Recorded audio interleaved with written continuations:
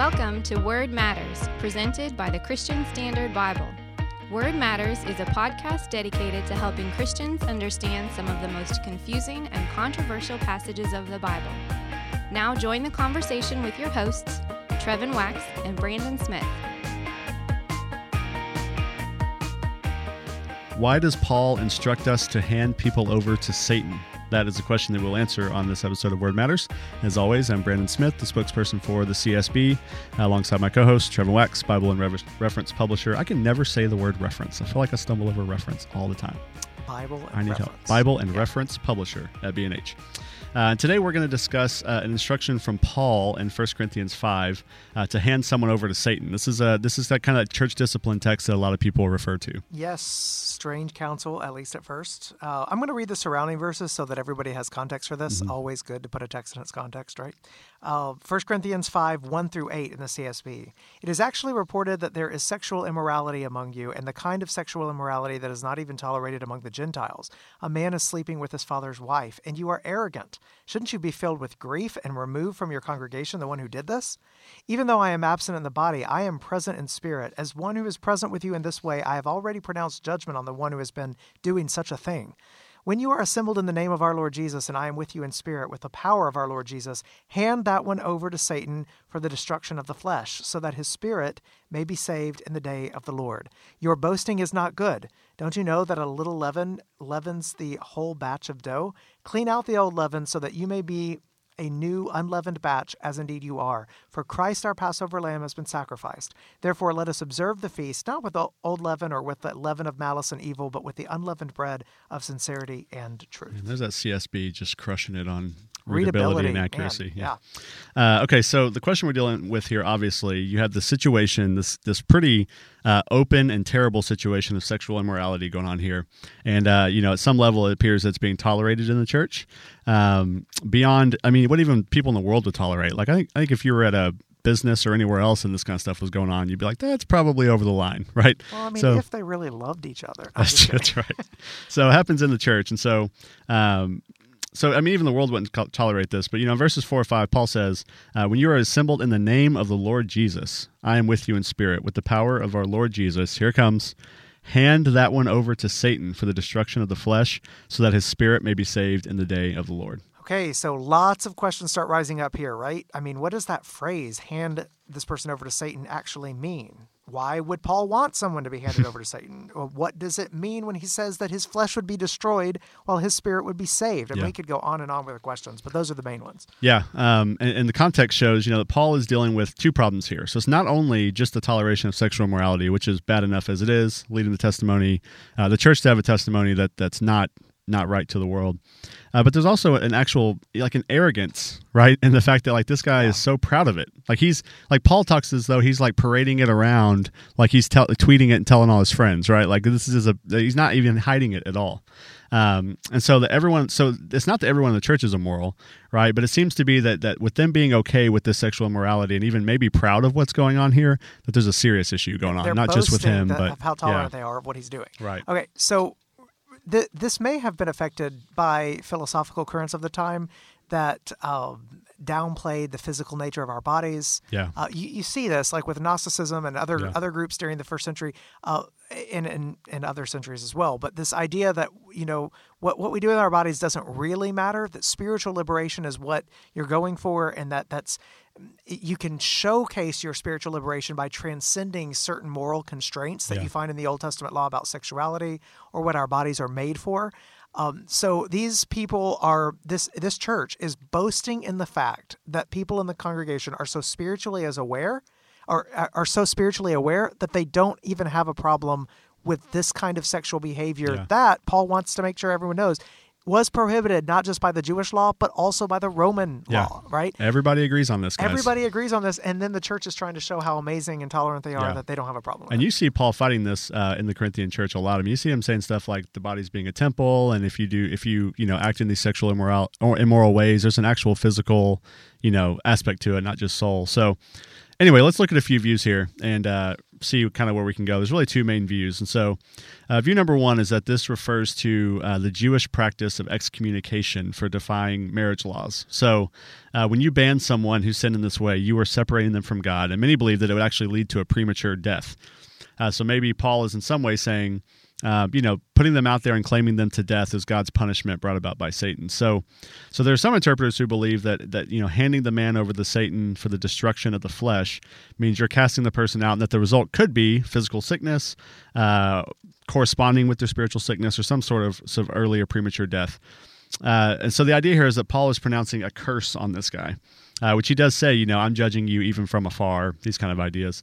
The evidence for that view is that you can see parallels with Greek and Jewish curses, and you can see a situation, like Ananias and Sapphira in Acts, or even Paul's reference to people being sick and dying in Corinth because of their mistreatment of the Lord's table. So there's a lot of context there that could fit into that. Okay, so view number one, we're talking about something physical. View number two, So like a literal curse of death. Yeah. That's right. View number two would say that the phrase hand over to Satan is a figurative way of speaking about excommunication. So obviously a person handed over to Satan indefinitely would mean that person is lost. Yeah. They're not going to recover. But we know it can't mean a literal handing over to Satan, because Paul is prayerful in the passage. He thinks that the man's soul in the end will be saved. Yeah. So according to this view, by excommunicating the man, the church is basically placing this guy back into the world. They're kicking him out of the church, back into the kingdom of darkness, where Satan is the prince and the power of this world. And so put him out of the church means put him back in Satan's territory. But the goal of that is not that the person's going to perish, but that the excommunication would destroy his sinful nature, would wake him up out of his reality of his sin, lead him to come to his senses. It's kind of like, I've seen it this way. Imagine putting someone out of the house on a cold, dark winter night and saying, okay, we hope that how cold it is out there is going to wake them up to the seriousness of why they are not in the house right now, and that they'll want to come back in. They'll want to, come back in through repentance. So there's evidence of this as well. So you pointed out evidence for the literal view in some Old Testament literature and a couple of New Testament examples, but also there's evidence for this way of thinking. In 1 Timothy 1, for example, Paul talks about Hymenaeus and Alexander. He says, among them are Hymenaeus and Alexander, whom I have delivered to Satan. I've handed over to Satan. I have delivered to Satan, so that they may be taught not to blaspheme. Okay, so the context there is correction, not death. Yeah. That's so helpful. There's really two views, literal or figurative. Yeah.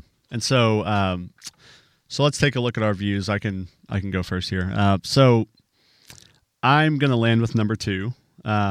I think the clear picture here is that Paul is protecting the community of faith from someone who appears to be kind of brazen in their sin, either as an unbeliever or at least a seriously misguided believer, although I think it seems to lean toward believer in the way that he's talking about this man. He seems to have hope for him, not just getting saved, quote unquote, but also being somehow restored. So if a little leaven ruins the whole batch, as he also says there, then it's better to give a person over to their sin or to Satan than it is to let them sit there and ruin everybody else's reputation in the world, in any way, maybe make other people feel like this is okay to do as well.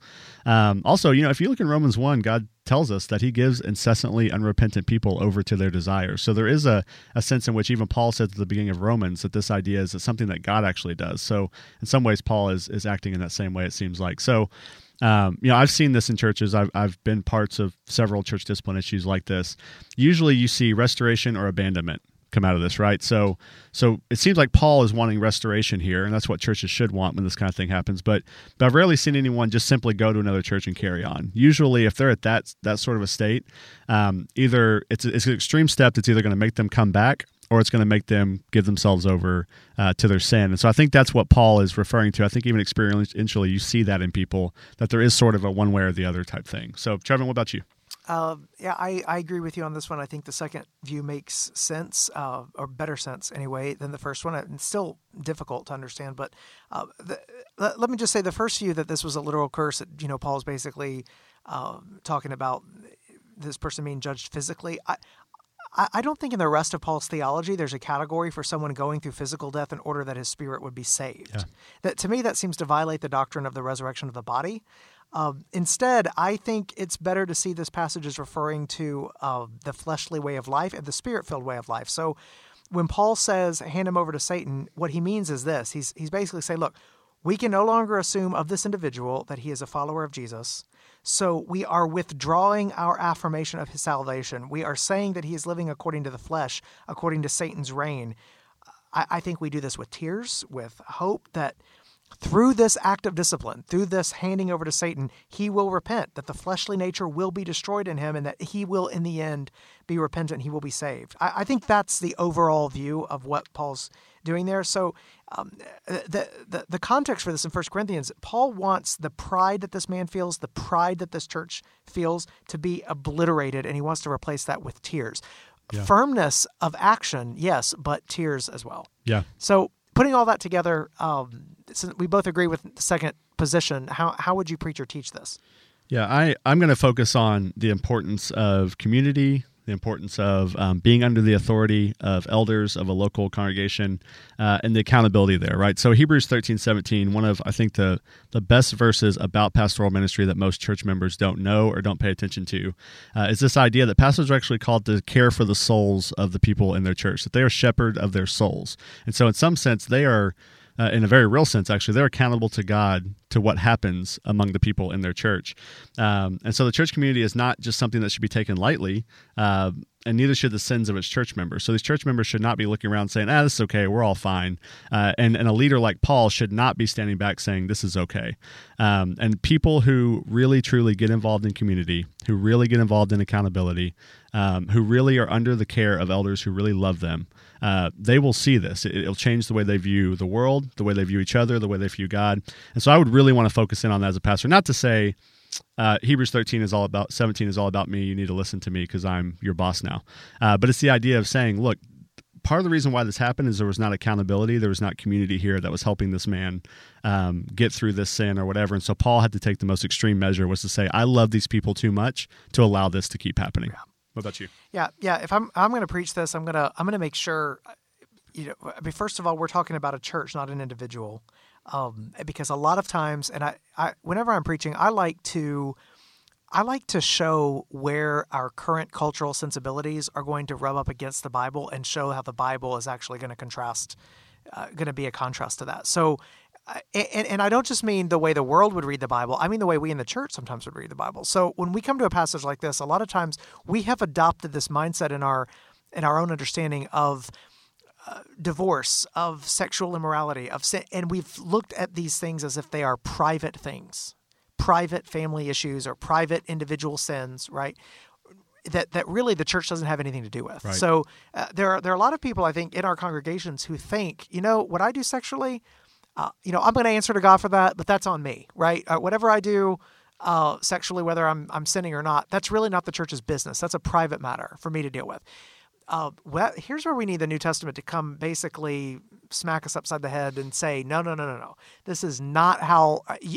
that may be the way that 21st century North Americans see sexuality, but that is not the way that Paul sees the church and sexuality. So the very next line of this that I read earlier, it talks about how leaven is infecting the whole batch. Paul is not just concerned about this individual. He is. That's why he wants his soul to be saved at the end of the day. He wants the church's reputation to be restored. He wants the church to be protected from further sin. So when a church overlooks sexual sin, when the church doesn't deal with it, almost always you see this happen. More sexual sin follows. Mm-hmm. The sanctity of the church is at stake. And here's the reality. The church that overlooks sin in one generation will be the church that celebrates the same sin in the next generation. So the church has to take a stand to make sure everybody knows that we answer to the Lord and to each other for what we do with the body. We believe in the resurrection of body. We believe in creation. We believe that our bodies were created for a certain purpose, and that what we do matters. The idea of casual sex is just a myth. Yeah. Is a myth, or consensual sex that doesn't harm anyone outside of marriage. That is a myth, according to Scripture.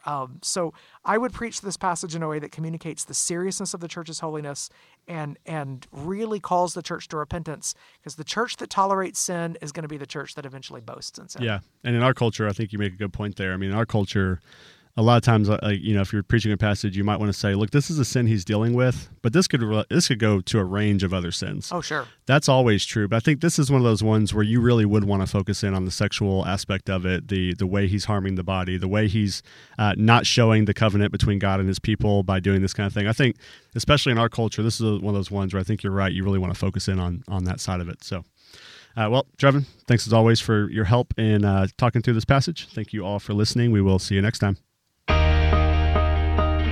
Thanks for listening.